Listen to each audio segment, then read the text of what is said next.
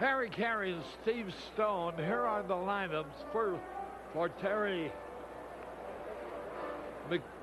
Francona's starting lineup of Cummings in center, Sefcik in second, Rowland at third, Brogna at first, Lieberthal the catcher, Robertson in left, Barron in right, Stocker the shortstop, and Matt Beach is on the hill. He's won 4 and lost 9. The Pepsi defense against that alignment, Lowry in left, Glanville in center, Sosa in right, Ori, Hernandez, Sandberg, and Grace around the infield. Jeremiah Gonzalez on the hill, Mike Hubbard behind the plate.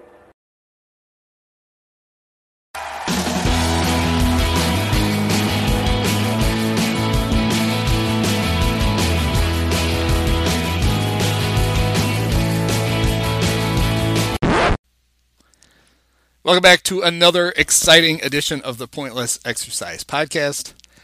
I know you've missed it. It's time once again to remember this crap with Mike Donahue. Only now we're not remembering Bears crap. We're remembering Cubs crap. Mike, how are you?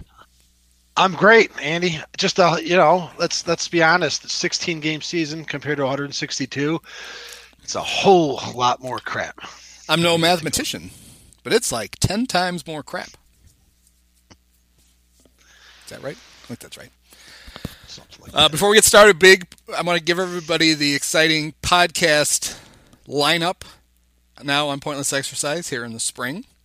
Mike Pusteri and I just finished our 3rd movie deep dive podcast. We added Major League to the oeuvre. I like to use that word once a podcast. Nice pronunciation. I didn't know how that was pronounced. I doubt that's how it's actually pronounced. I knew you were so you can on the podcast feed, you could find a movie deep dive into Major League. You could find a movie deep dive into Moneyball, and you can find a movie deep dive into The Right Stuff. And we are currently doing our homework for the next one, which is Rounders. This podcast is back now on a semi-monthly, bi-monthly. And bi-monthly is twice a month and twice. I don't know. Well, I think that's one of those odd one-offs in the English language where bi-weekly means every 2 weeks and twice a week, yes, if I'm not mistaken. So you need more context. So anyway, like twice a month, we're going to remember crap. And now we're going to remember crap about the Cubs. And then next week, it's the triumphant return of the Cubs podcast. And though he threatened to quit, I don't want to say we talked him out of it. He talked himself out of it. Sam is back, and so is Kyle. So, we've kept stability on the roster. Everybody's back for the spring. It's very exciting. It's, I guess, more than you can say for the Cubs. All right, so now the way the Cub thing is going to work, because we have to complicate things as much as possible, we are going to, at random, pick a year. And we're just going to talk about that season. And the way we're going to do it, if you've listened to the Movie Deep Dive podcast, we have a wheel. And we spin the wheel, and that tells us what the next movie is going to be. Except in that one, we fudge it. Because I have a wheel of movies I picked, Mike Pusteri has a wheel of movies he picked, and we have this joint wheel that we both picked. And then somebody wins the podcast, and then they get to pick what we do. And this one, there's none of that crap. We have a wheel that has every year from 1980 to 2011. And we're just going to spin that SOB at the beginning of the podcast, and wherever it lands, that's what we have to talk about that night. With no homework. God, why would we want to do any research? That's researching this crap. Yeah. I don't want to do any work. It's all up here. Yes. We're remembering crap. We're not researching it. 32 years of crap. And I can say that without denigrating our recent World Series victors because we're stopping at 2011.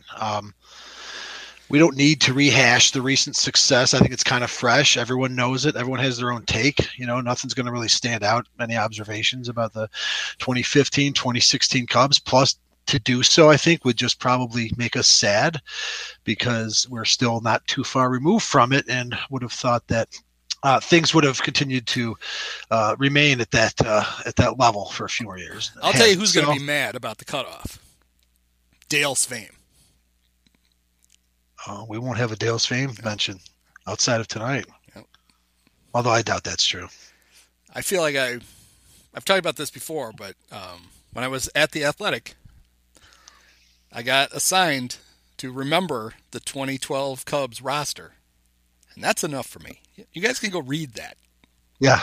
Well, by doing so, you become an expert because as much as I can boast about, knowing all kinds of pointless facts about so many Cubs teams throughout the years, there is that real black period, that black hole before Theo was hired. After 2008, when they broke me, when the 98 win Cubs team got swept out of the playoffs after having only led 4 innings total. And I won't say any more about that till the wheel lands on 2008. But you know what's good about Marquee?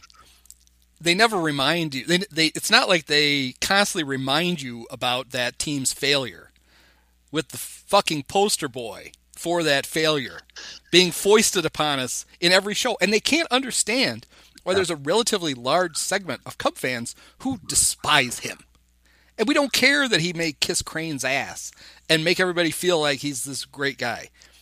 He's still the guy who walked 7 Dodgers in a playoff game. We'll get to him, Andy, when we do 2004 and 2008. Not just the 7 Dodgers, but how about this for I got this idea for the 2012 Cubs. I'll consult with my lawyer, who used to be on the Cub podcast with us. He's the best one I can afford because he's free.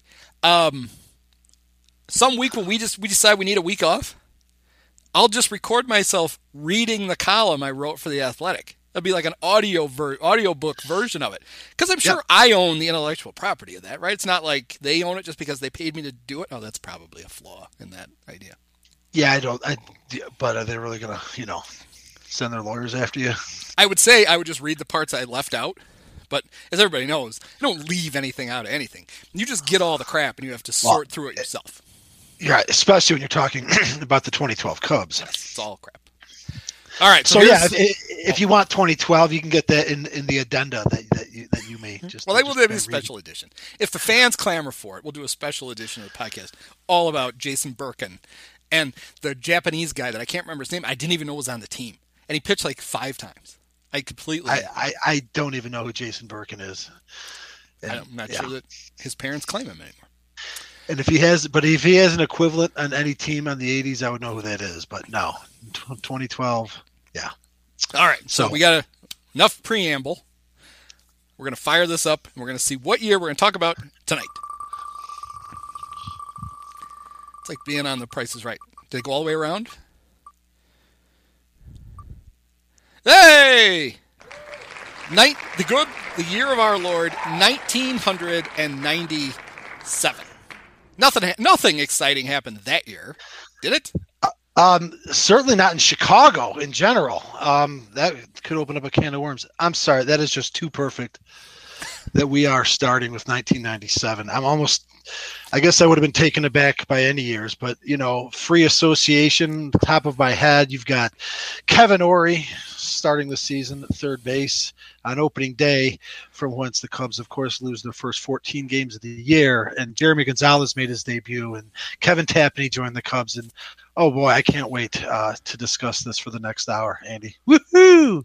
The 1997 Cubs. That's it. Bring it on. All right. So one of the things you claimed you could do is you could, at the top of every show, you could give us 5 things about whatever year it is. So here you go. 5 things about 1997. That I haven't already blurted out. No problem. You can expand on any of those if I would like. say it was the last season of Ryne Sandberg as a Chicago Cub and as a Major League Baseball player. And it was the fact number 1. Fact number 2, it was also Harry Carey's final season as a Cubs broadcaster. Fun fact number 3, I'm going to stay on the broadcasting part because you'll find this funny. It was supposed to have been a very rewarding year for one Josh Lewin, but a do not go quietly into the night raging old Harry Carey 1 year from death's door insisted on traveling down to Florida and doing the road games as well, just bumping Josh Lewin. So enough of that. I'm sure we can return to that if we want to. Also 1997, I mentioned that Kevin Tapani was a Cub, but the better news is that the Cubs got the two best years out of Jaime Navarro's career in 1995 and 1996 and flipped him to the Sox from whence Tapani came.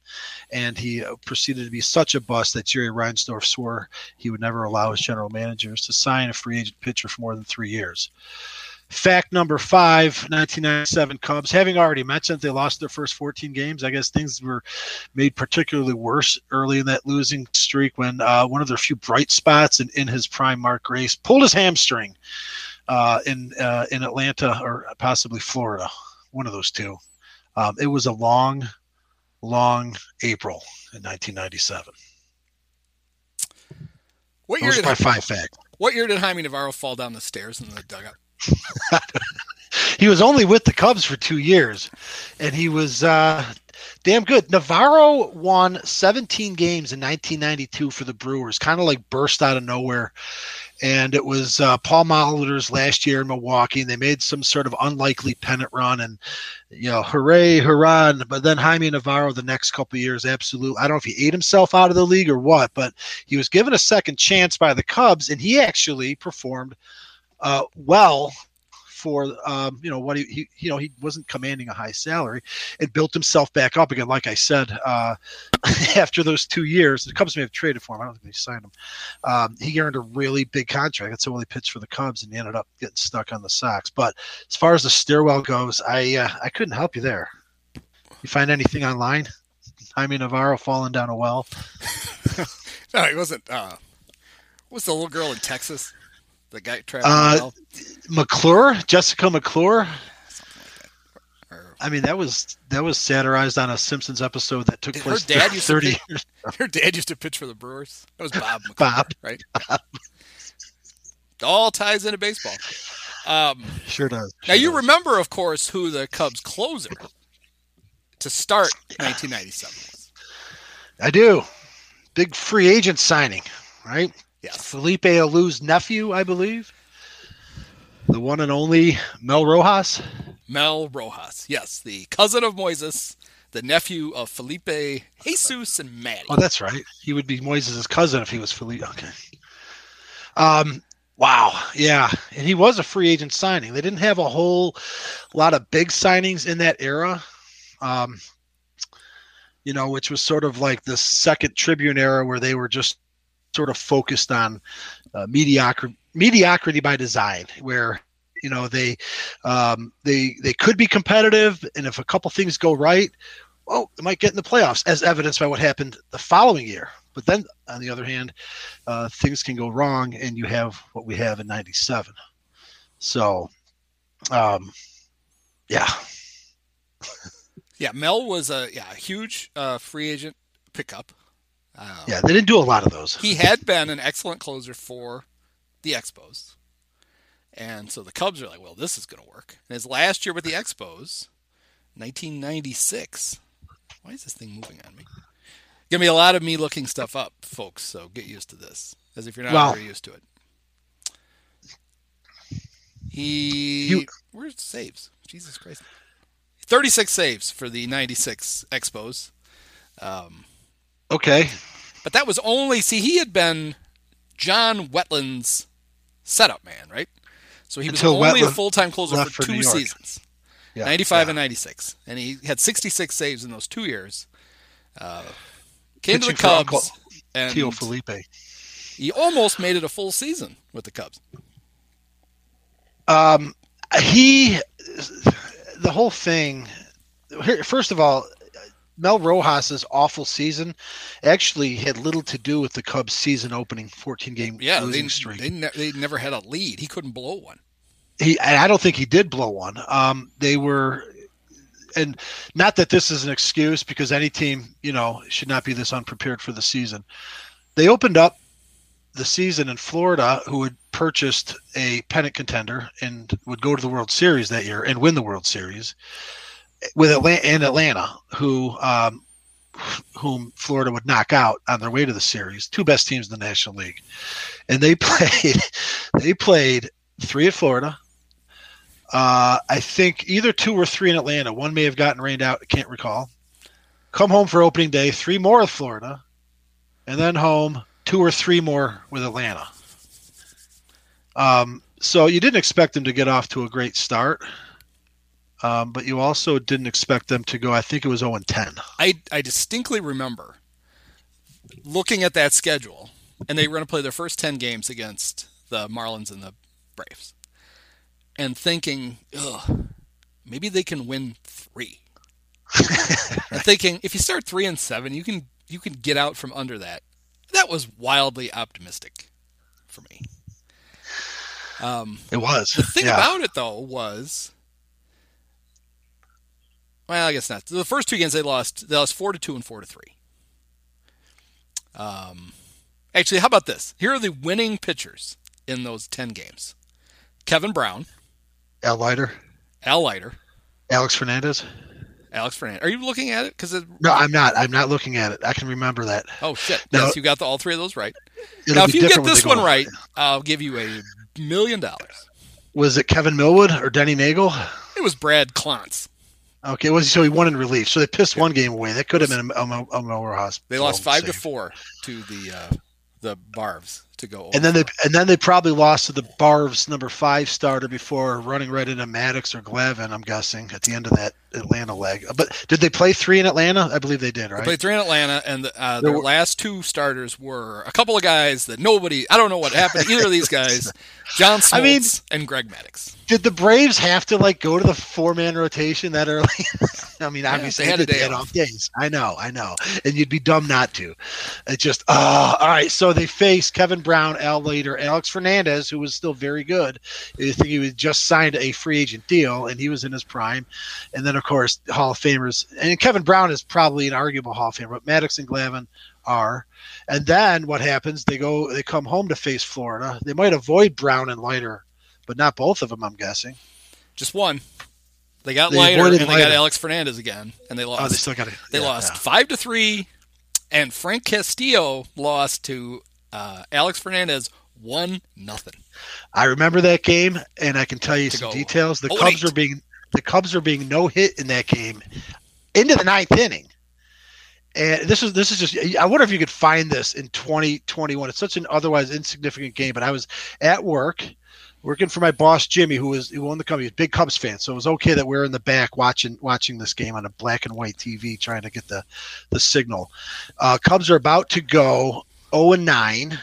They're losing 1-0. And Fernandez, in his return to Chicago, because he'd been a White Sox pitcher for 5 years, pitched in the playoffs for him, takes a no-hitter. I'm sure it was in the 9th, and I don't remember all the players involved. Jose Hernandez was one of them, because I remember at some point what happened was no-hitter got broken up, and then somebody laid down a bunt that Fernandez misplayed, but then Jose Hernandez circled third base too far, and he got picked off.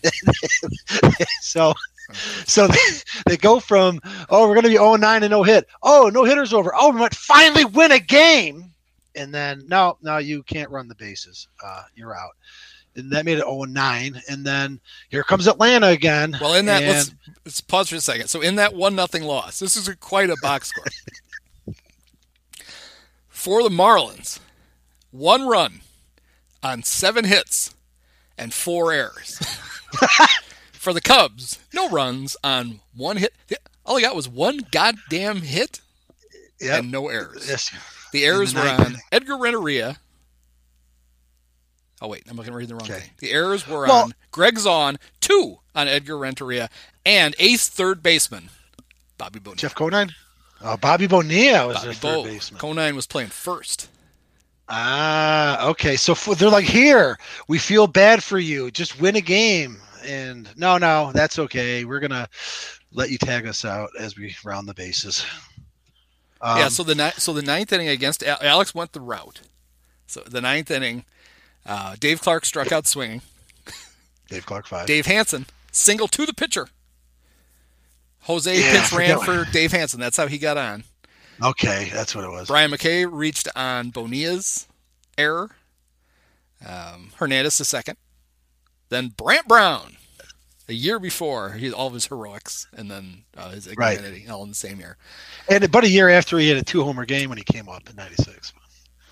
He reached on a ground ball. He reached on an error to Renteria. And then you don't see this much. It says 6-5. Brown to first, McRae to second, Hernandez out at third base / shortstop. Yeah, I mean, because it wasn't a force out. It's 6-5 was the scoring, right? Shortstop to third baseman, I'm assuming. So Renteria doesn't make the play. It looks like it went. It actually looks like it went Bonilla to Renteria, back to Bonilla. The old 5-6-5, which you see all the time. I'd have to look at a video now. Then it ended with Ryan Sandberg. Oh, yeah, who, probably shouldn't have come back. Yeah, so 0-9. And but guess what? You still got to face who now in Atlanta? Atlanta's coming to town. Oh, well, at 0-9, or actually, Fernandez made him 0-8.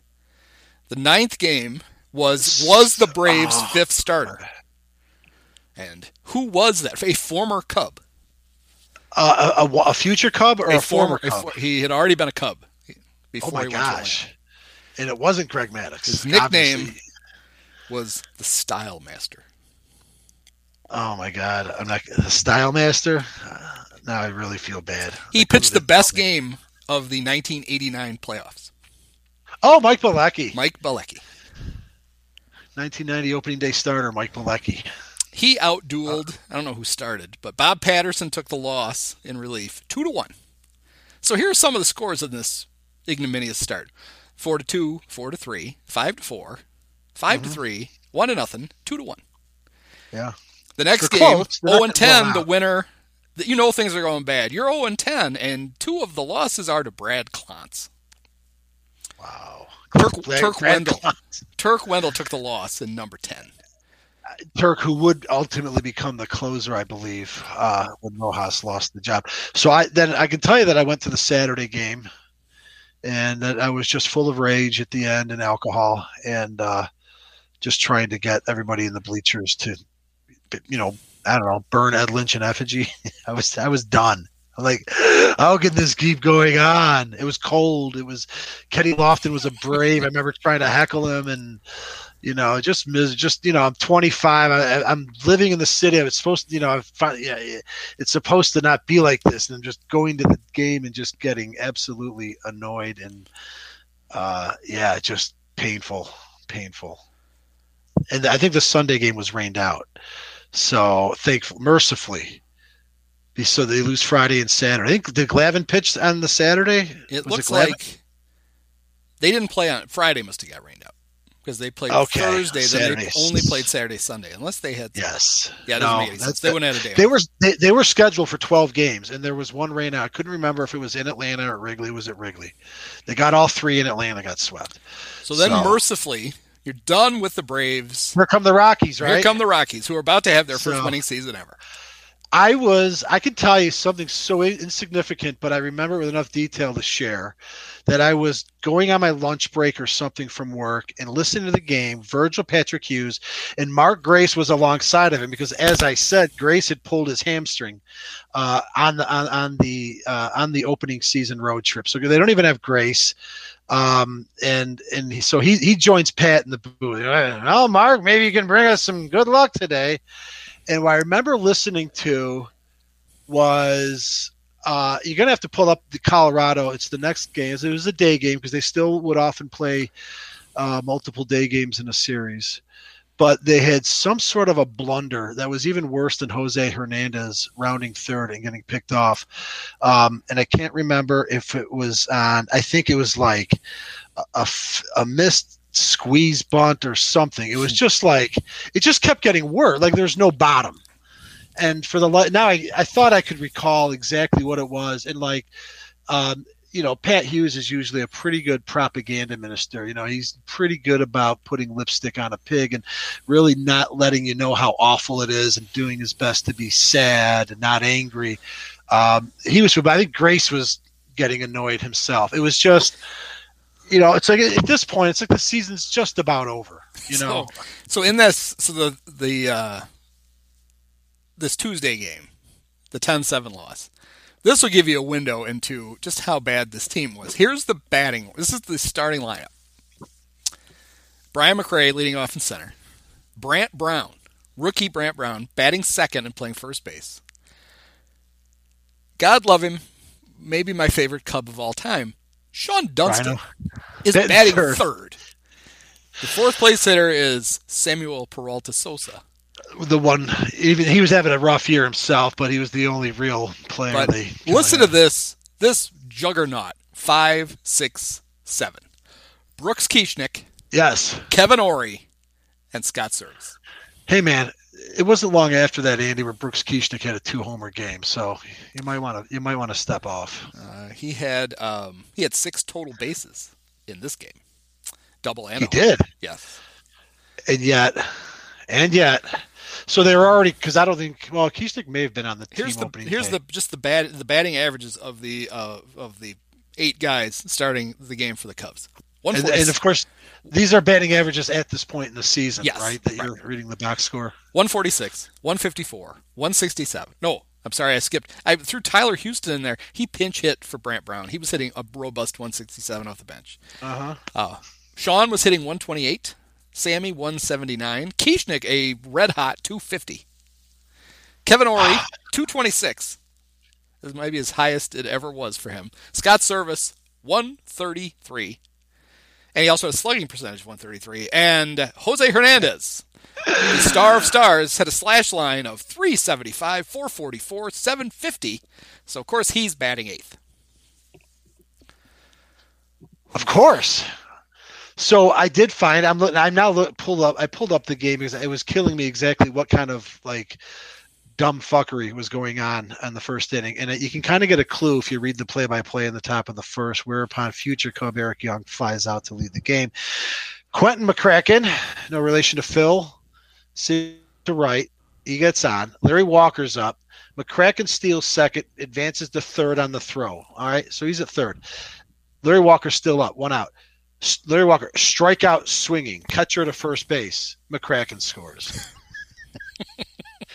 So I think that's what it was. It was just a drop third strike and a run score. So it just sort of, it was emblematic of, it was Murphy's Law.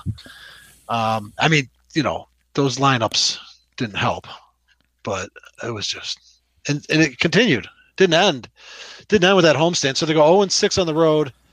And they come home and go 0-7. So, they come home 0-6, right? You're like, oh, thank God they're home. Yep. Oh, come on, let's make some hay while the sun shines. Time for some home cooking. Probably going to go 6-0 at home, be 500. Right? And they're before we head off to New York. They're getting into a cab to go to O'Hare, and they're like, they still haven't won a goddamn game. So yeah, after being swept by the Rockies, they were a cool 0-12. Oh, just 12. Is that it? Is that right? I'm sorry. Yes. I had it wrong then. 0-12. Okay. 6 on the road, 6 at home. And they were off to New York, where mercifully the Friday night game was rained out. No. Oh, that's right. So they got a much needed day's rest, which meant that they could come back refreshed on Saturday and lose 6-3. So they scheduled a doubleheader for Sunday. So yeah, I remember one-time star. It was Sunday, but it made sense because it was a wraparound series. They were already scheduled to stay through Monday, so Sunday was the ideal time to have the doubleheader. I do recall listening to the Saturday game as I was driving through traffic in the city, and it was like the sort of the emergence of a once a fleeting star, Edgardo Alfonso. You might recall. Pretty good player for a couple of years. I know he did some damage to him, I believe, on the Saturday game. I could be wrong, but or Sun. I don't know. Maybe not. I'm not seeing him in that lineup, but another Cubs loss, 0-14. So one of the most famous aspects in hindsight now of this terrible start, other than the fact that the Cubs were literally out of the pennant race before you had to turn in your taxes. It's just. They really were. They were. How about this? On tax day, 6.5 games out of first already. But they would bump those numbers up by the 24th of April, 10.5 games out. Is that the fastest any team has ever been double digits out of first place? We're gonna take this a little bit further because Yeah, because you brought up Mel Rojas. And so now we have to bring in that of all those games we covered, we didn't really go into detail in all of them, but none of us recall Rojas blowing any of those games, right? So finally, on the back end of the doubleheader, right, they lose the first game to actually go 0-14, I believe, right? Yep. So now they play the second game. And, of course, they can't blow a team out. In fact, they're losing late. They're about to go 15. They score a couple in the seventh. Or they weren't losing late. They score a couple in the sixth, go up 2-1. They get a couple more. They're kind of coasting, but, you got to get that win in. So now, ninth inning, here comes Cubs, highly prized free agent signing, Mel Rojas here to, nail down the save and turn things around for the Cubs. Mel Rojas proceeded to face one batter. Before I don't even know, he got an out. He did get an out, and I see. Yeah, he pulled a hamstring or something. It was like, oh, great. I mean, I know he wasn't getting action, but I think he had a responsibility to maybe be in better shape than he was. I don't know. So yeah, they got to hurry up. Turk Wendell, who the oddball Turk, been on the team for a few years by now. Kind of a swing man. Comes in to nail down the save, but not before giving up 2 runs. I don't even remember if the bases were loaded. He faced 6 batters, so he comes in with 1 out. He faces 6 batters, meaning 4 of them he did not retire. So 2 scored, and he must have had 2 on base, just to make it interesting. And then, but the Cubs won the next day, so it's like, all right, 2-14. They come home, they lose 2 more to the Pirates, and I remember just going to a game and they were 2-17. I'm like, what's worse? Is 0-14's bad, but you're 2-17. And that game, I think they blew it. Rojas finally did blow his first game. Young Jason Kendall had a big hit late and turned the game around. And yeah, I mean, it didn't matter. Like you said, by tax day, it's over, but it got a little bit worse. The one thing that does amaze me is that they didn't lose 100 games. I mean, you lose 17 out of your first 19. How do you not start setting records? They only lost 94. That was one of the amazing things about the century of Cub ineptness. Was I think they only lost 100 games 3 times. And not until the 60s. I think, or twice. I think they did it either once in the 60s, once in the 50s, and then in Theo's first year. Yeah, it happened. That was all part of the master plan. Theo only lost games on purpose. And it was. But like I said the term I used was and I'm gonna come back to it as we do future ones because it's just to give the context. But it was the Cubs were in the throes of what I call mediocrity by design, and that's evidenced by the fact that in spite of that awful start, they didn't lose 100 games. They weren't really awful. They just never stood a chance of being competitive for the longest time. And that sort of began about halfway through or about a third of the way through Tribune's ownership, where they sort of shifted gears. And like I said, from 1992 basically until they sold the team to Sam Zell, they were very sort of carefully calibrated to put a team out there that was on paper maybe okay. And if they got, like I said, if the ball bounces the right way, if you just look at the 90s, they didn't get eliminated to the second to last day of the season in 95. They squeak into the wild card in 98. They go to the playoffs in 03 with only 88 wins. All right. So they had decent teams and things went right. But then when things go bad, you have seasons like 1997. Yeah. Yes. In their long storied history, they've never lost more than 103 games. And they've only lost 100 games 3 times, 1966, 1962, and 2012. So now, they've lost 90 games a lot. That's at least 10 times. That's a long list. At least 10 times. But not 100. The Cubs aren't going to bottom out on you. They're just going to be bad. They're not going to be true. Yeah. We've had one number 1 pick in the draft in the history of the amateur draft. But he was the best one ever. Yes, good old number 12. Yes. Good old number 12. Good old, so I have a book here, so I have to have a bookmark, and the bookmark is, look who it is. There he is. 2-time All-Star. Two-time All-Star. And he was on the 97 Cubs. Yes, he came back. Sad watching. He came back. So he'd already left. He left. I always, when I think about Sean Dunston, and you joke around. I know you really did like him, but I think I can speak honestly when I say that as someone that was, really his entire the arc of his entire career really sort of came within my observational wheelhouse, being as it was, a rather sports obsessed 13-year-old, through most of his career, and I would say. He was a good player, he had a nice career, but for Cubs fans, he was, ultimately kind of a disappointment. He was the first pick in the draft out of Brooklyn. He didn't go to college, so it took him a while to come up, and he got called up kind of early in 1985. He got called up because Larry Bowa was a Larry Bowa was. Larry Bowa was 39 years old in 1985. I never knew that in 1984 the Cubs actually had a 38-year-old shortstop. He played like it. 4'3". Well, I know, but they won 96 games. Larry Bowa was terrible.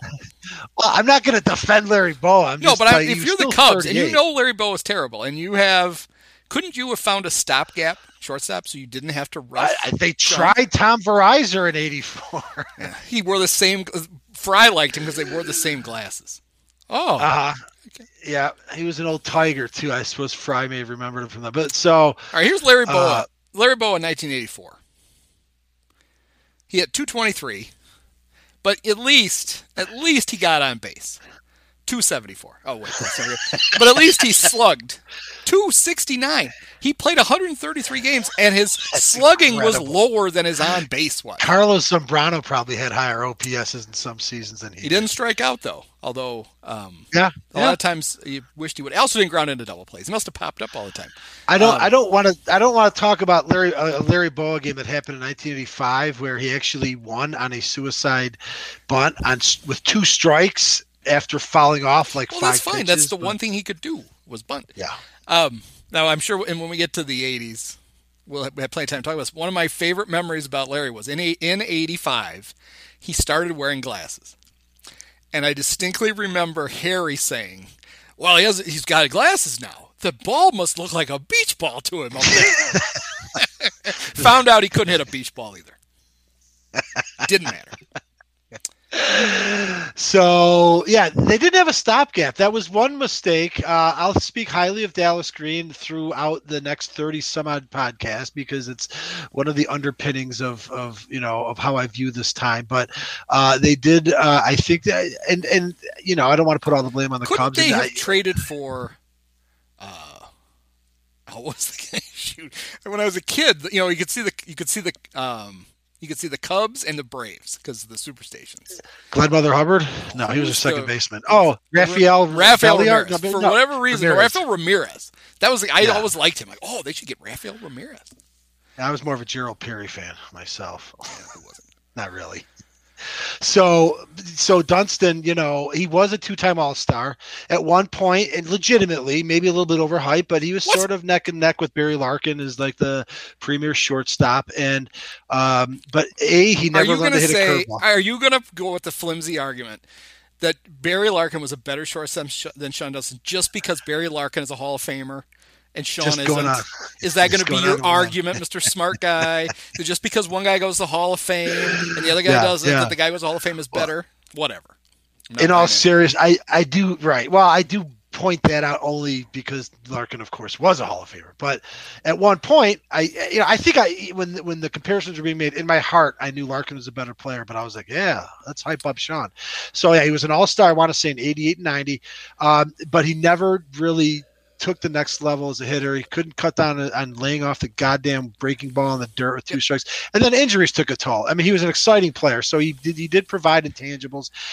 One of my favorite moments with Dunston was he missed a year and a half. He was in their opening day lineup in 91 or 92, and then he got hurt, missed all of 92 and missed all of 93, and they're out of it. And he comes back for a game, and he's older now, right? So he's like, he's still only 29 or 30, but he was already, I think the injury is almost like not like Gale Sayers, but he was already losing his effectiveness in that department. But in a late meaningless game in September, he somehow came all the way around from first on just a couple of pitches and like scored the winning run. He was just trying to get his legs out from under him, and Harry was excited. It was a really cool moment. Like, man, that's, but you're already almost feeling sad. He was only like 29 or 30, and he kept kind of getting injured. He stayed with the Cubs to 95, left, went to the Giants, and so on the 1997 version, he had come back. And by then, he was just a different type of a player, right?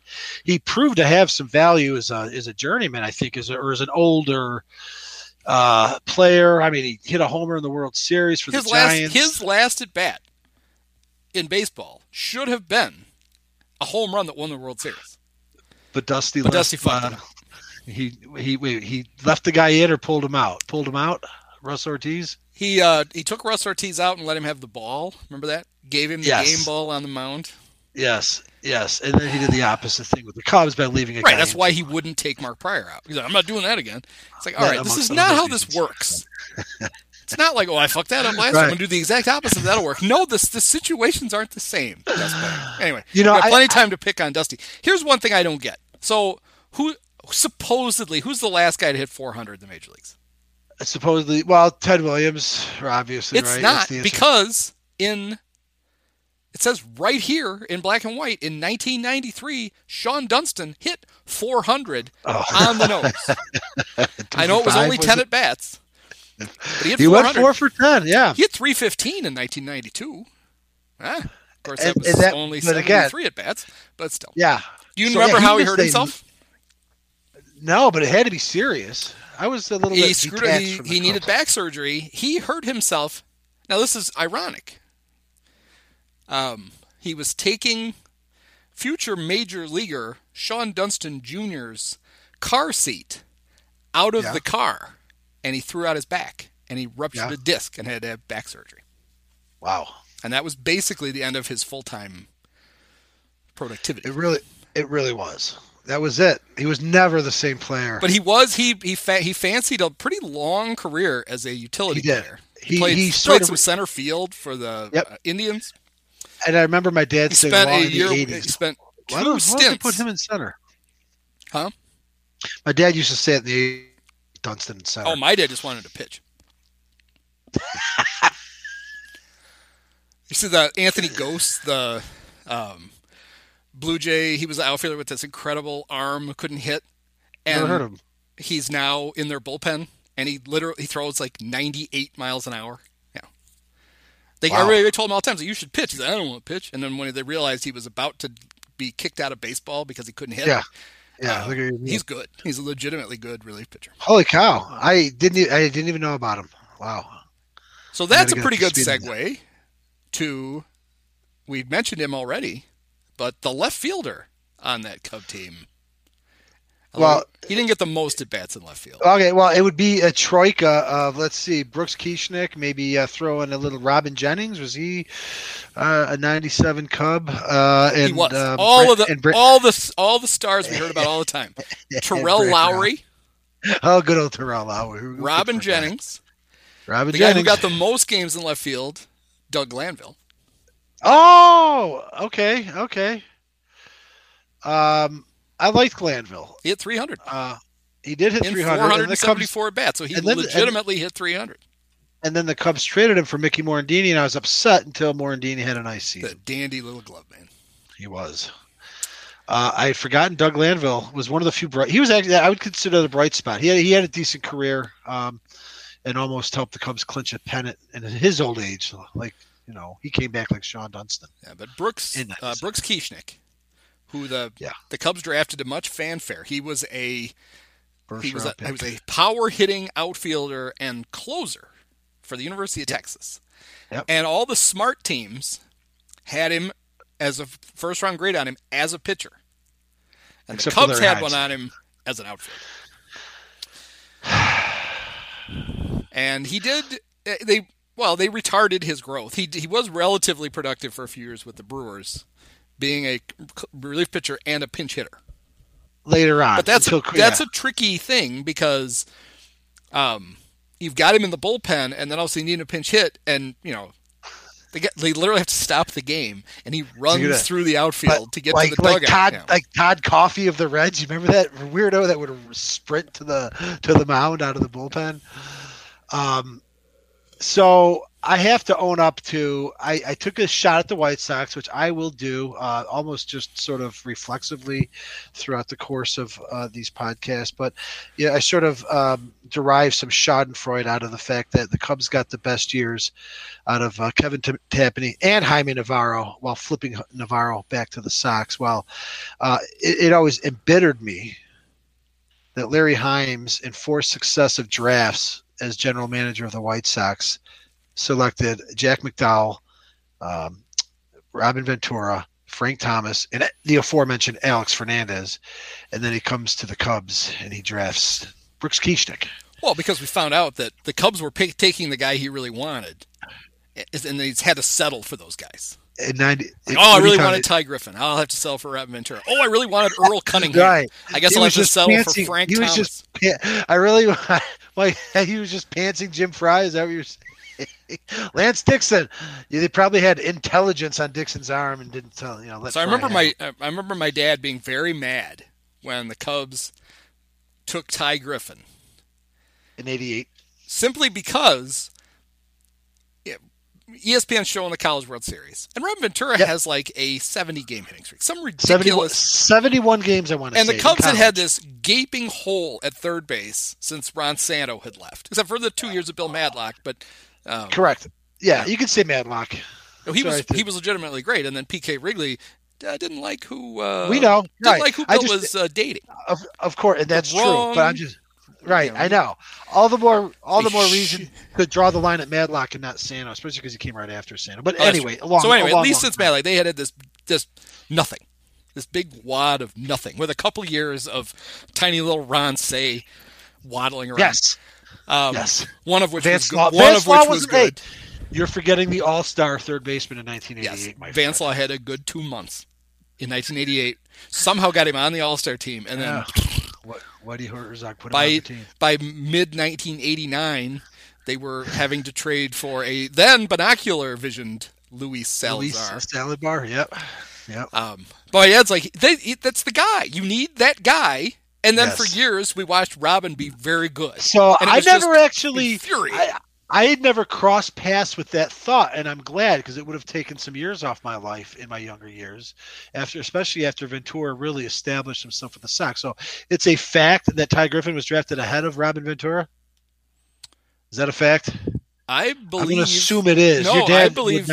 Yes, the Cubs could have had Robin. They took Ty Griffin. Thank you. And so Ty Griffin was an outfielder. Second baseman. No, he couldn't have been a second baseman. I thought Todd Walker was. That was the other thing that stupefied everyone. Wait a second. I thought for years Todd Walker was the only player drafted as because all second basemen I assumed were drafted as shortstops. There's no way. I don't think so. I don't think he played second base at the Georgia Institute of Technology, better known as Georgia Tech. Georgia Tech. So it's not like he was hidden. That's horrible. He was the ninth pick. Shortstop. What do you? Yeah, no, it didn't make any sense. It made none. Guess how many picks he got taken ahead of Robin Ventura? This is going to make it even. I don't even want. I'm already furious that I never knew he was drafted as a goddamn second baseman. One. Just one. Yeah, Sox are right behind. Quite the Andy Bennis went number 1. Steve Avery went number 3. Greg with 2G, the catcher Olsen. Yeah. Jim Abbott went right before Ty Griffin. Hey, he had a nice career, another Big Ten player. He did. Drafted after those guys, Tino Martinez, Royce Clayton. Wow, that's a pretty productive Rico draft. Bronya, Ed Sprague, Alex Fernandez.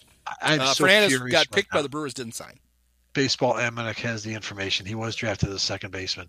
Brian oh my God, I'm just renewing my hatred. I'm sorry. Those are still good names. Brian Jordan was a great two-way player. It's just I am so renewing my hatred, my anger towards the pick made no sense on any deceased level. Jim Fry.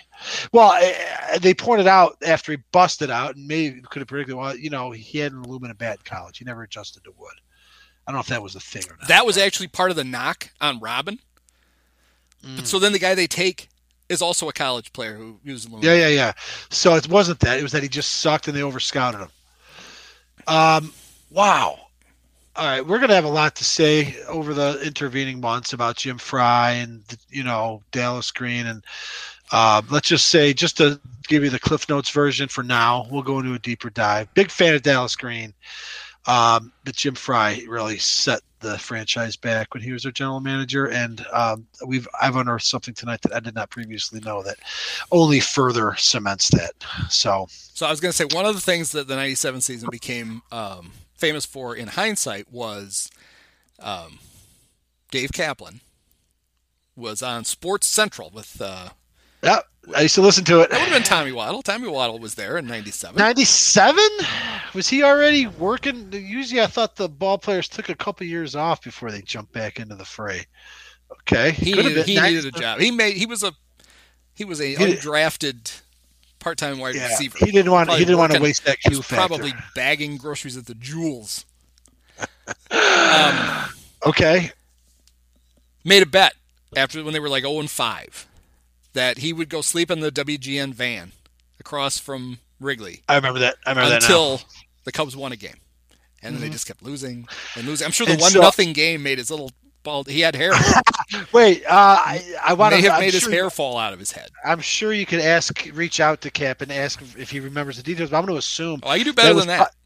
That was probably go ahead. I'll just link to this. There on Decipio, there is a fake oral history of the 97 Cubs, but yes. All the Dave Kaplan quotes are real, and he tells the story. Got it. Because I'm just going to surmise that it was a opening day stunt because they came home 0-6. Oh, it probably was. And he says in the thing, he said, I thought maybe they'd lose a game or two. I'd spent a couple nights in the van. Ha, ha, ha. That just, now I'm the laughing. rainout apparently almost drove him, like he was starting to lose it.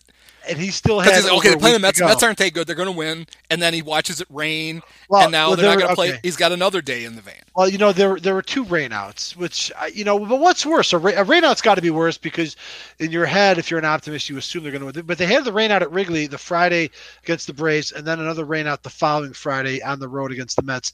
So, yeah, I think a rainout will drive you crazy because you're inclined to think that that's the day it's going to end.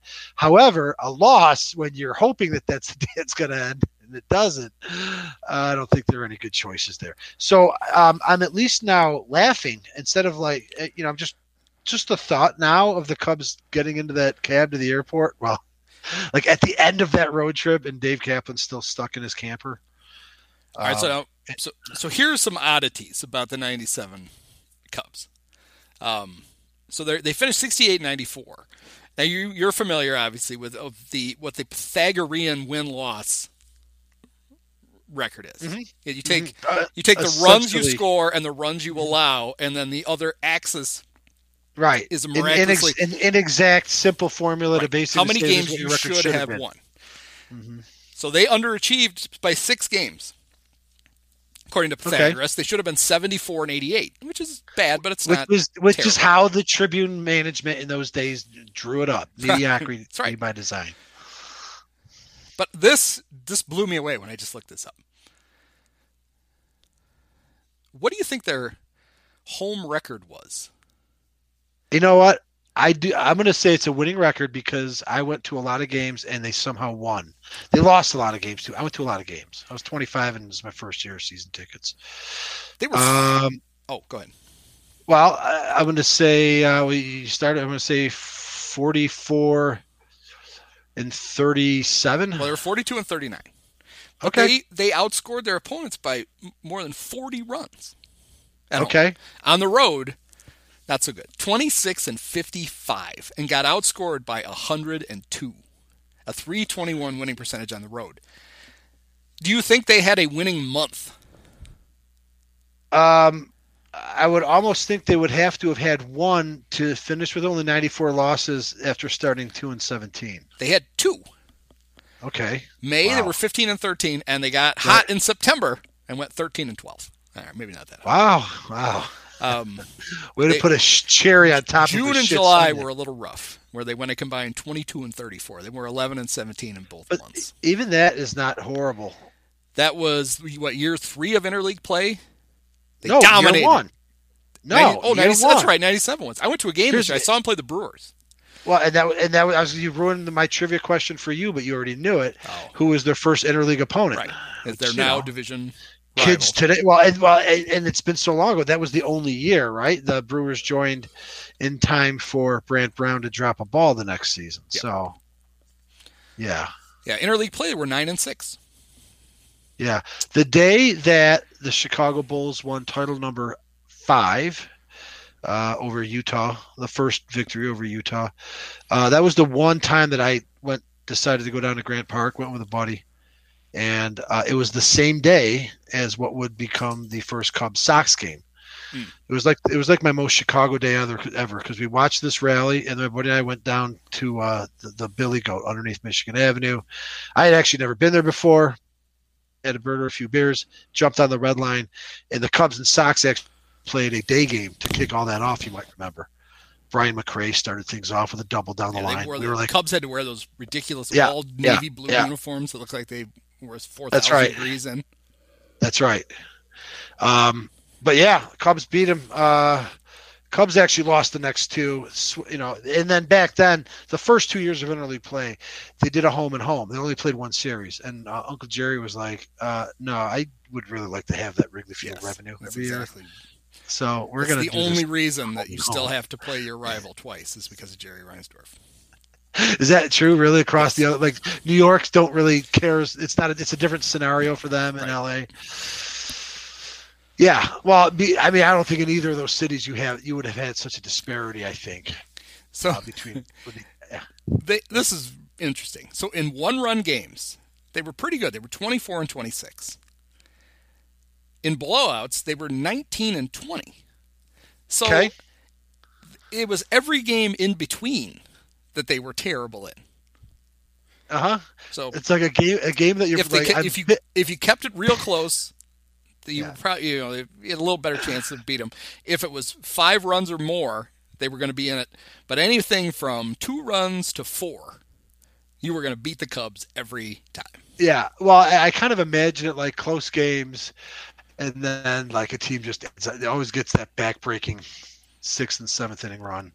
I'm sure there was a whole variety. I'm sure there wasn't one way. I just in my ment, because this is what we're doing here, and we're trying to keep it on 1997 as much as we can. But I have a memory of a Mel Rojas blowout, because so far my only negative Mel Rojas. Well, no, I did mention that he blew the save of the game that I was at that made him 2-17. But other than that, we only mentioned that he was too fat to finish an inning and couldn't get a save. I remember I just got my first computer. Right, it was early days of AOL, right, and I had it in my kitchen. I was single, I had a roommate, but I was in the kitchen. I had a TV in the kitchen, and I'm on the line. I'm looking over my shoulder, and I think they had a 2-run lead in the 9th, and Rojas came in. This was in Philadelphia, so it was sometime in early May. Just watching the game. Harry's on the play-by-play, and I just remember Rojas just giving up an absolute bomb to Lieberthal, Philly catcher. Yes, there was. If the Cubs I remember that, because if the Cubs had won, as terrible as they had been, they were going to pull within 6 games of first place with plenty of season left. Are you for sure? Yes, you're right. Holy crap! I'm looking at it now. I remember they were 5. They were 5 out after. Okay, that. So they could have pulled within 4. You're legitimately in it, no matter what your record is. If you're only 4 games out of first. Oh man, that was. So there's a reason I remember it.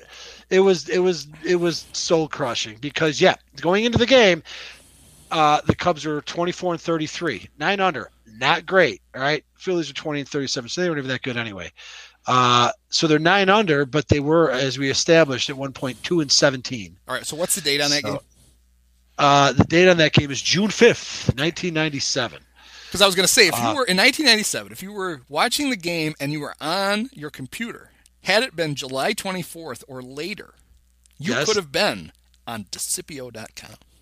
Oh! It actually wasn't Desipio yet. Wow. It was Balls. Wait, right. And you mentioned that before. But I couldn't get Balls.com.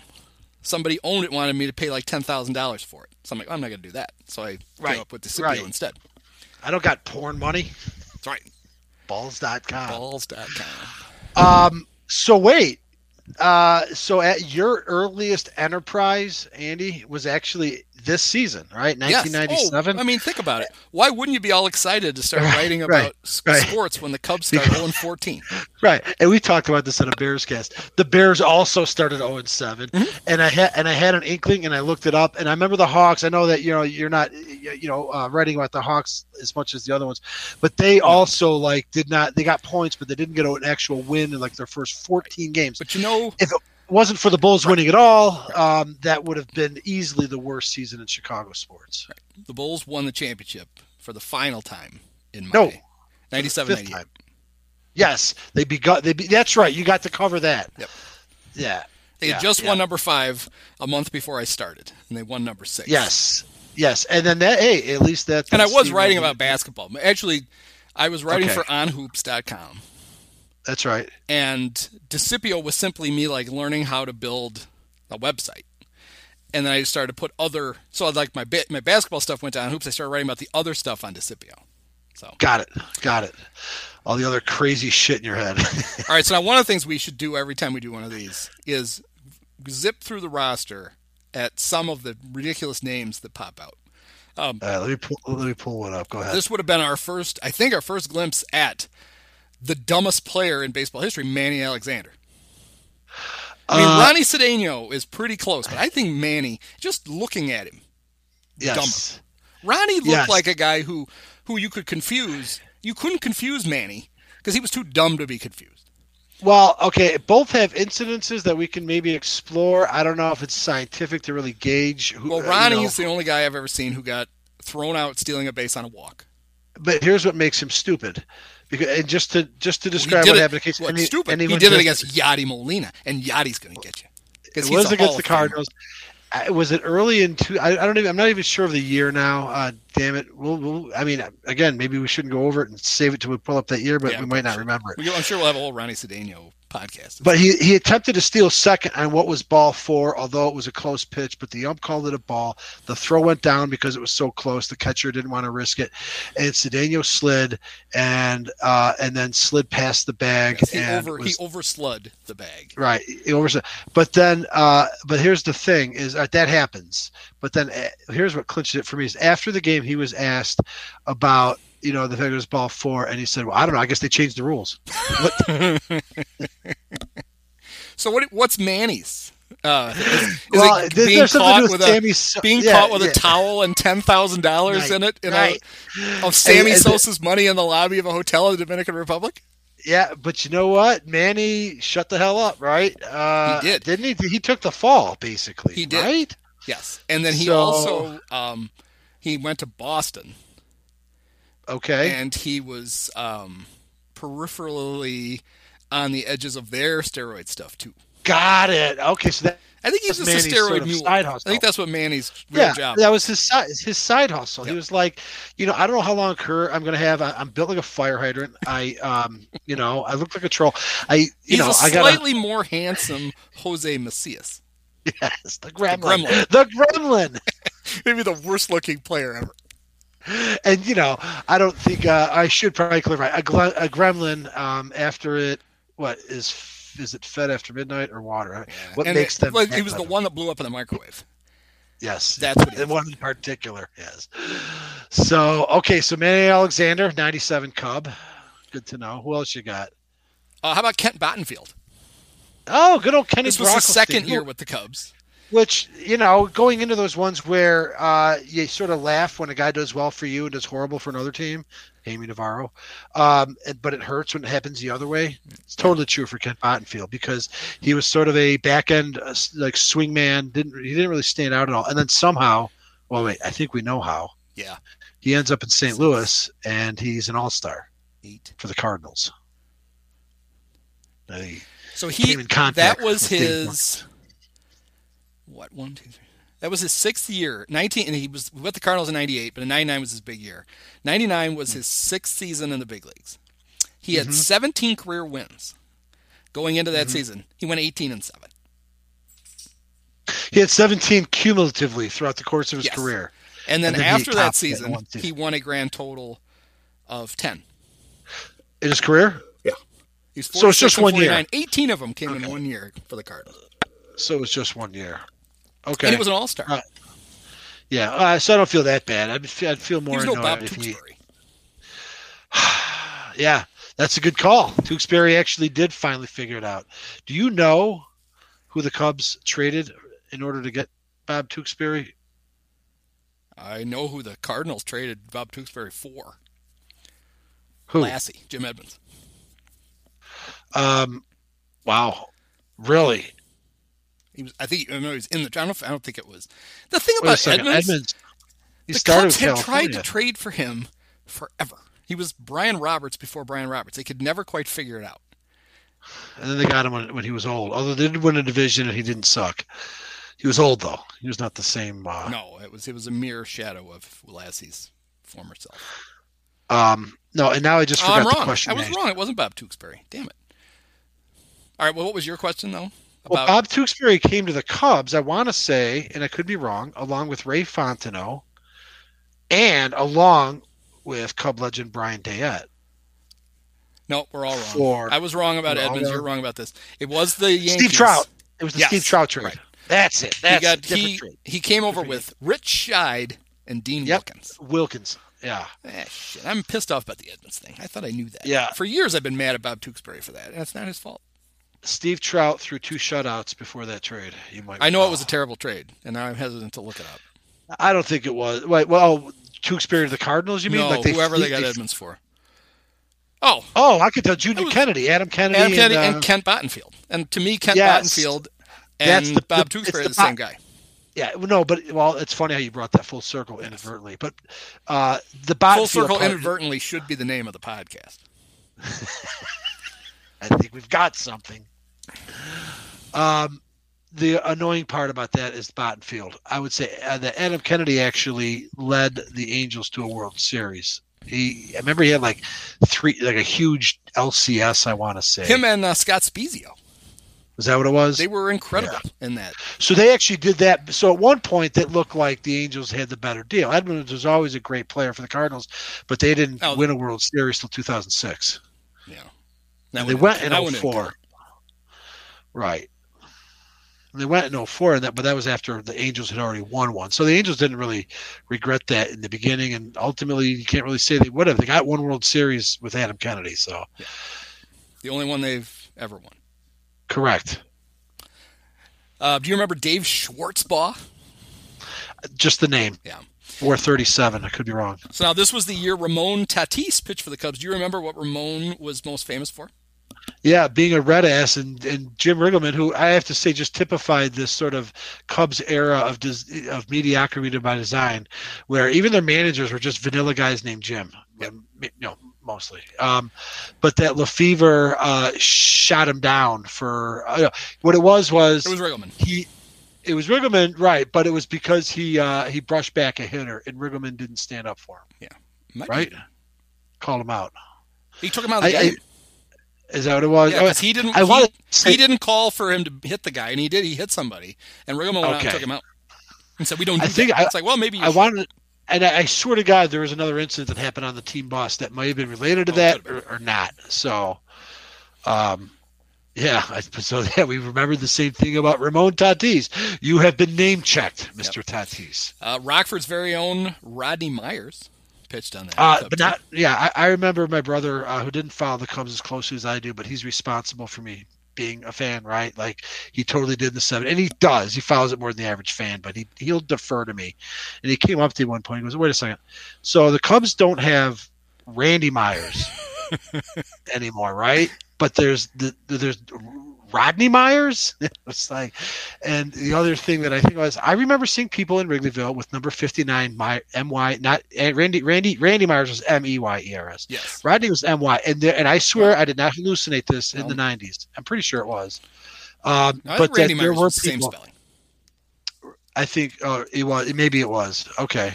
But I know that Rodney Myers, whatever his number was, there were people wearing Rodney Myers jerseys, not Randy Myers. They were from Rockford, probably. I didn't know Rodney Myers was from Rockford. So. East High School in Rockford, Illinois. Good. Give it up for the E-Rabs.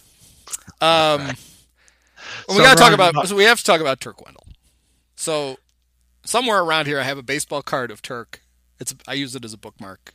Under like my Sean Dunston bookmark. He's in the dugout.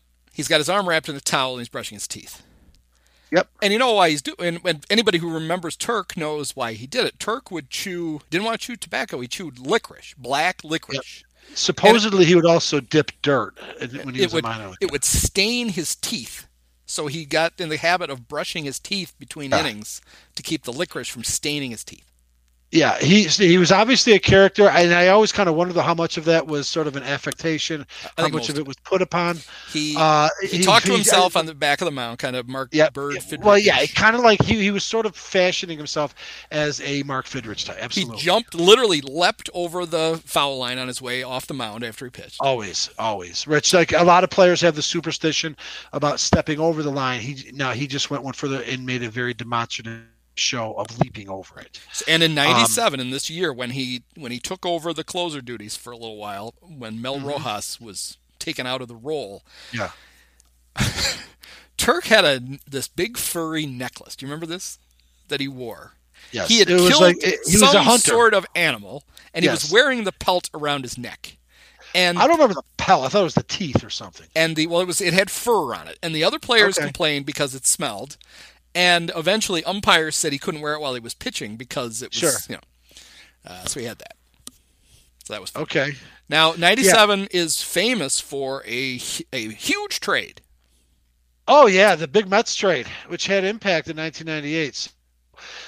You mentioned Brian McRae a few times. Actually, I liked Brian McRae in 1995 and 96. He was a decent player for, again, mediocre by design teams that did okay. And then I remember him mouthing off in the off season about how the team wasn't doing anything. And I just remember, because I was an idiot, like, you shouldn't say anything, until you get to spring training. But, he did go out and have a shit season. He was terrible in 97. He was awesome. So by the time they got rid of him, I was done with him because he was already like checking out in the office. And it's granted, my boss, Jimmy, who I talked to earlier, he gave up his season tickets there. He was so mad. I wasn't going to give him up. I was disillusioned. I was 25. I just started living in the city. I was not about to. But there were angry, there were people that were not happy going into that season. You kind of sensed that they weren't really had their shit together. And so, yeah, that's that's where I'm coming from. So do you remember who the Cubs traded to get Brian McRae? So let me see how much I can remember the trade. They traded Wendell, who cried. No. The trade to get him in the first place. We're gonna start with this one. April 5th, 1995. From the Royals? It was right at the end of spring training. Yep. One of Ed Lynch's first deals. Would I know the guy the Cubs gave up to get McRae? You're going to know the name, but I don't expect you're going to. Was it like Mark Parent? It was Derek Wallace. Do you remember Derek Wallace? Yeah. Well, I believe Derek Wallace was one of the other Larry Himes #1 draft picks. I might be wrong. And also Gino Moronis, who I think I think had a yacht rock band. They can he can go hang out with, what is it, Rich Scheid and Dean Wilkins, the guys the Cubs got for Bob. The timing of it, I didn't remember this. I didn't remember that it was April 5th. I mean, it was. Yeah, I don't either. That never happens. What were they going to go into their season? Scott Bullitt in center field? Probably. Okay, so yes. So then a couple of interesting things about the big trade was, you're right, it had some of these guys end up being very important players on the 98 Cubs. Yep. But it was a huge trade that happened after the trade deadline. Yes, because both teams sucked and nobody wanted any of their players, I guess. The trade started.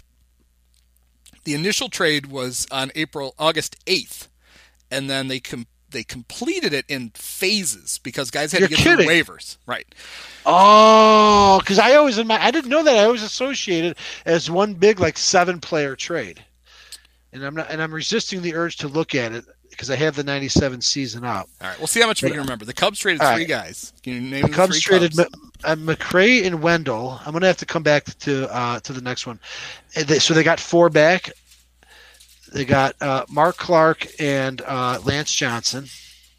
So they got their Game 1 starter of the 98 LCS and their center leadoff man. So the Cubs Game 1 starter by default. Everyone else had their arm in a sling. They were just soaking in a tub of ice.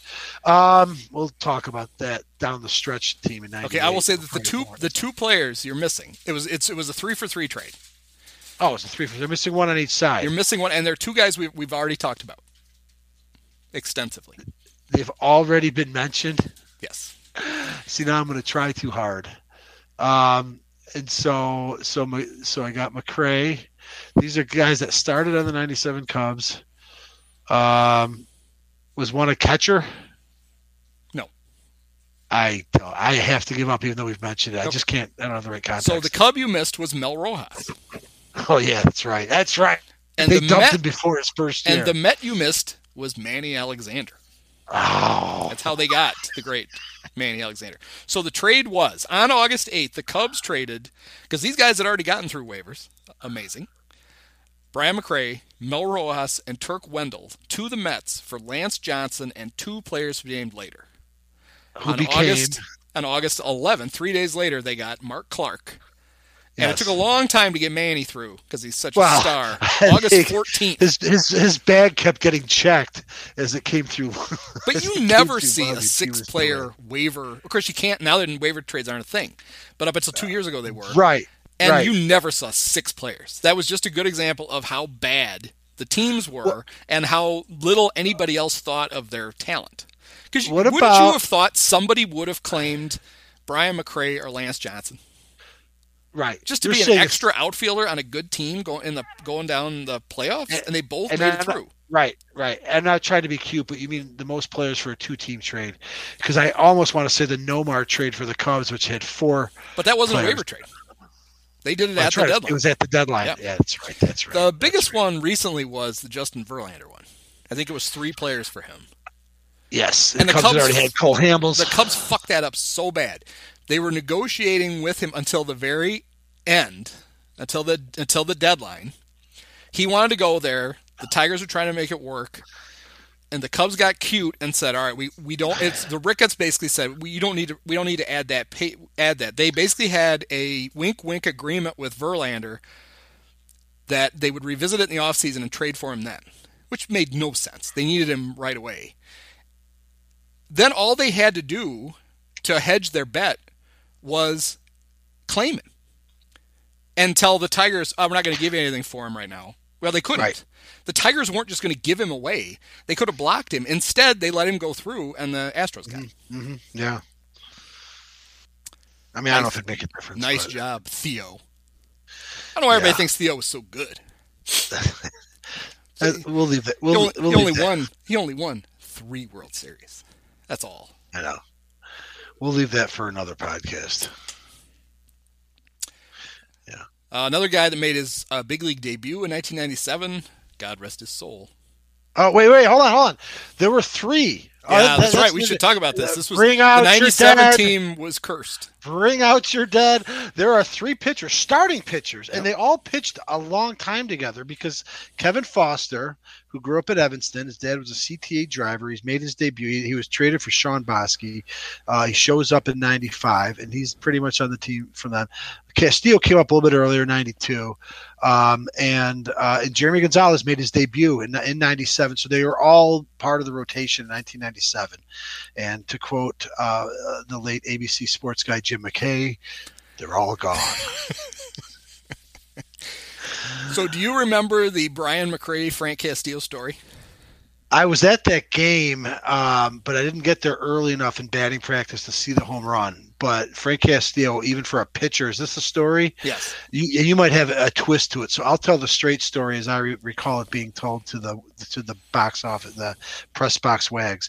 I was actually at the game that it happened. I was sitting in the bleachers, but it happened in batting practice. And there probably wasn't too many people in the park because – of course, when the home team or the Cubs take batting practice, if you want to see, you're only going to see about the last 20 minutes of it before you watch the road team. But in that batting practice, Frank Castillo, who even for a pitcher was a notoriously awful hitter, it was proffered a bet by Brian McRae that if he could hit just a batting practice pitch over the ivy-covered wall in batting practice at Wrigley Field, that McRae would, I believe, purchase him a car. And lo and behold, at some point, and I think it may have happened in 97, but then I think, you know what? Castillo got traded later in 97 to Colorado. This is actually Castillo's, I think his future partner in death, Jeremy Gonzalez, may have replaced him. But yeah, so are there details to that story? Or is there something? Well, I'll tell you. Guess who's going to fill in the details? We're going to the Times of Northwest Indiana. George Castle, writing on May 31st, 1997. The headline, Cubs Castillo wins a car, loses a game. Okay. George writes, Frank Castillo may have a new career on Wheel of Fortune. The Cubs pitcher might need one because his starting rotation days could be numbered unless he turns the season around fast. Anyway, Castillo got the best consolation prize ever for a pitcher getting shelled out of the game for the second straight start. He won a 3-year-old bet with center fielder Brian McRae. Castillo and his wife Tracy will be one Mercedes richer as a result. God, even he's really overwriting all of this. Basically, you're right. Okay. I'm going to add one pointless celebrity encounter to this game. I swear this is the same game, and I don't know how you could verify it, but I think it was with Oleg. We were in the center field bleachers. We got there kind of late. That's why I didn't see the home run. And watching the game, I looked down into the right field bleachers, right? So you're kind of above. You're on a perch a little bit if you're up in center field. And I see what is like the unmistakable sort of pompadour of a one Dan Patrick. Oh, yeah. I'm like, I was able to spot. I'm like, wait a second. Look at that here. That's Dan Patrick. So I kept my eye on him during the game. I'm like, that's totally Dan Patrick. I just purchased. I enjoyed like any guy in the 90s, the Late Show. Is that what they called it? I forget what they called it. But whatever the Big Show, and that's what they nicknamed. They wrote a book together. Yep. You probably bought it too. I didn't. I read it. I read it somehow. Yeah, I bought it. I read it, and it was right around that time. And so I was kind of big on it. So I'm usually pretty demure if I see a celebrity in public. I'm not going to bother him. But when the game ended, he was still just hanging out. He was just hanging out as a fan. He must have been in town for work. In fact, I don't know what's the date on the George Castle story. May 31st, 1997. Yeah, he's probably in town for the Bulls. For the Bulls, conference semifinals or something. So after the game, I started making my way outside. He was just hanging out. He was not in a hurry to leave. I went all the way down. I went up to him and I shook his hand and I just said, I just bought your book. And he made a funny joke. Oh, you're the one, that old kind of joke. He was very self-effacing and funny, and I didn't want to take up much of his time and try to hang out with him. But that was my celebrity encounter in the right field bleachers. But pretty sure it's the same day that Frank Castillo won his ass a Mercedes. And then according to George, the original bet was a joint bet between Brian McRae and Jaime Navarro. Had, I guess, Jamie. He was both. I called him Jaime. Between him changing his name and Jeremy Gonzalez changing from a J to a G, J to a G. Getting struck by lightning on a beach. What was wrong with the 97 Cubs? My God. They were like cursed. to this day, most hilarious former baseball player death. Do you remember how Bo Diaz died? Putting up a satellite dish? A satellite dish fell on him and killed him. Oh, Jesus. Now, it wasn't the little DirecTV pizza box size one. It was the big, right. No, but we had a neighbor that had a satellite. It was got crushed by his own satellite dish. A fourth of their backyard. So apparently the original bet was by both of them. Unfortunately for Brian, he was the only one around still in 97, so he had to buy the Mercedes. Okay. But they had told Frank that he was the worst hitter they'd ever seen, and they knew he could never hit a home run in a game or batting practice, and they felt very safe. And then just 2 short months before he was shipped off to the Mets, poor Brian had to pay up. Actually, so Frank probably got traded before Brian did. Yes, traded after the death. I remember, I want to say Castillo, got traded and then shortly after pitched against the Cubs at Wrigley Field. I could be. I could be very wrong, but I seem to remember Frank Castillo's wife. Super very attractive. Yes. Yeah. Well, I'm going to tie a few things together. Even though not Mark DeRosa's wife attractive, because Mark DeRosa's wife may be the greatest looking baseball player wife of all time. To tie together a few things, even though this happened in 1995, I was in attendance when Frank Castillo threw 8 2/3 no-hit ball. Oh, yeah. I was at the game. Oleg was there. I actually was not even drinking because I was on some weird diet. I was trying to lose weight, and I couldn't drink. So I was going out of my mind. In fact, just to tie it in, it was a late September game. I know that the Lions pulled a rare upset on the 49ers on Monday Night Football. We saw at the Cubby Bear after the game. But there weren't a lot of fans, although the Cubs ended up, they were not even eliminated, and it was the final week of the season. But it was after the strike. It was a weird time. We were able to get a lot of tickets really cheap that year, and it was fresh because I was right out of college and I was poor. And I went to a lot of Cubs games. But I think these are the ones where we're sitting in the seats that my cousin had that I would eventually have a part of. But what we did is we were able to move down and go closer to the wall, and we were right behind the bullpen. And we were all anxious, and I tapped Turk Wendell, who was sitting in the book, because, back then you could just tap a bullpen member on the shoulder, and asked him to give me some of the dirt that I could, just to put on the show, because they said that Turk Wendell would dip dirt. No, and I did, because I was right, because I was a 23-year-old idiot, but I know that Wendell would dip dirt, so I wanted to show some camaraderie for him, and he thought it was pretty fucking weird. But viewers at home, which I was not aware of this. I was made aware of this after, but viewers at home were made very aware of Frank's wife, Kathy, because I believe Tracy. Tracy, I apologize, but Tracy Castillo, because in all of the hubbub over Frank almost throwing a no-hitter, Arnie Harris made it a point to, sort of accentuate the drama. Yes, Arnie was good at getting shots of the lake and shots of attractive women dressed for the weather. Yeah, that's right. The hat shots, which I didn't know was a euphemism as a kid. So, but that was 1995, not 1997. Oh, well, I'm glad you didn't save that for the 95 one. Right. It might come back, though. And if it is, I don't want to hear it. I'll just edit this out and drop it in that one, because I'm sure I'll remember to do that. All right, so we had a request today. I don't know if you saw this. Yes. So Mike Prasnowski, our Twitter follower friend. Yes, good guy. Posted a poll question that he wanted us to weigh in on. Yes. And it was, which Chicago sports drought took you by most surprise when you first became aware of it as a kid? And the four choices were the Cubs World Series championship drought, hearkening back to 1908. The White Sox World Series drought, back to 1917. The Blackhawks Stanley Cup drought to 61. Or the fact that the Bears hadn't had a competent quarterback since the 40s. Right. So I voted the Cubs, and I'll tell you why. But then when I saw your answer, I was like, that is the right answer. And it's actually true. Let me just first say why I took the Cubs, because I was getting into the Cubs in 1980. This is what this is kind of about. 79, 1980. Shortly after Dallas Green took over, after the Tribune Company bought the team in 82, they, started cleaning the place up, and they started selling some merchandise. But I remember that they were selling these shirts that said 1908, and I remember it because we had a relative in the family, a cousin by marriage, who was from New York and was a Yankees fan.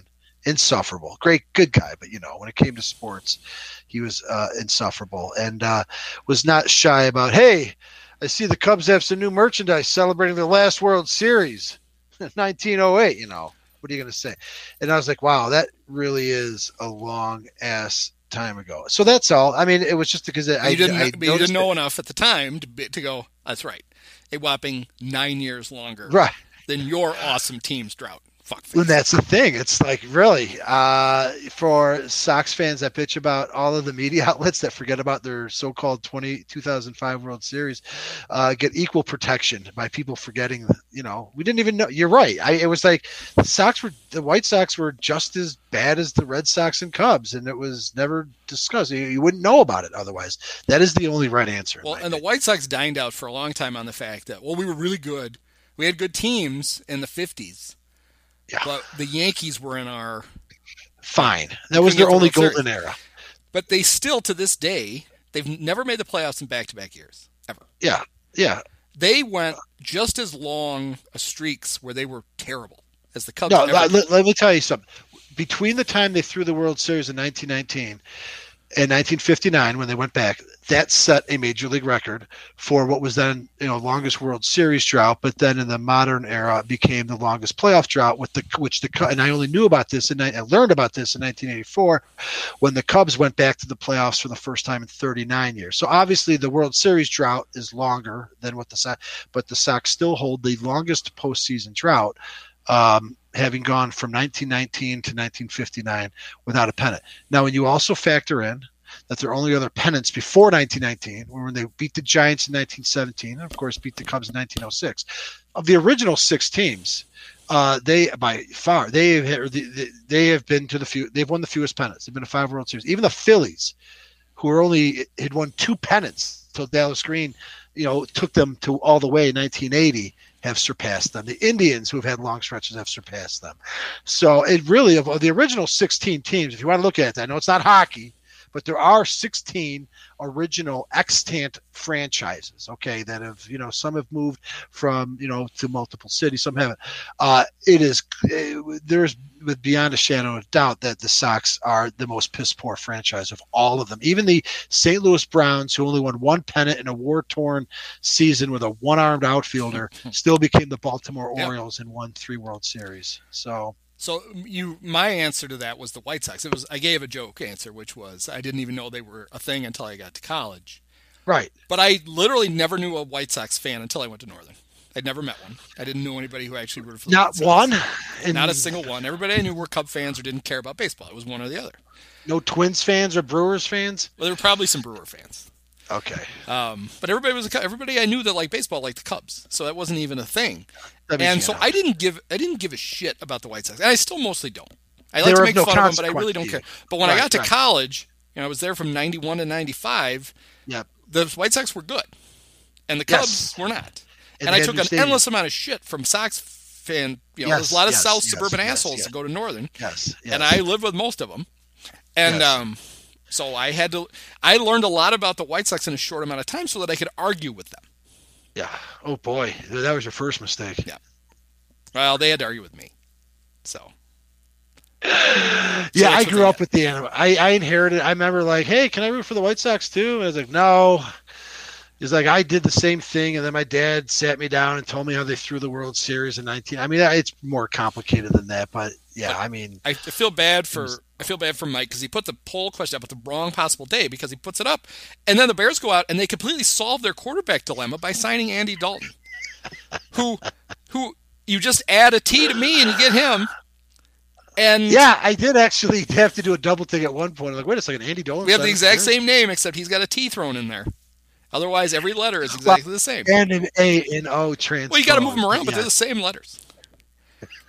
We're like 85% the same guy.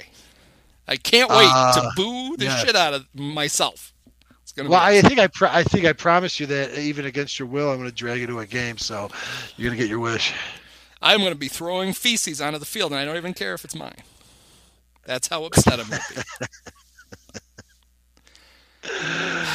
Yeah. All right, so 1 down, 31 to go. Hey, we got through really one of the most miserable seasons in Cubs history. When that came up, it's like it's a gift and a curse.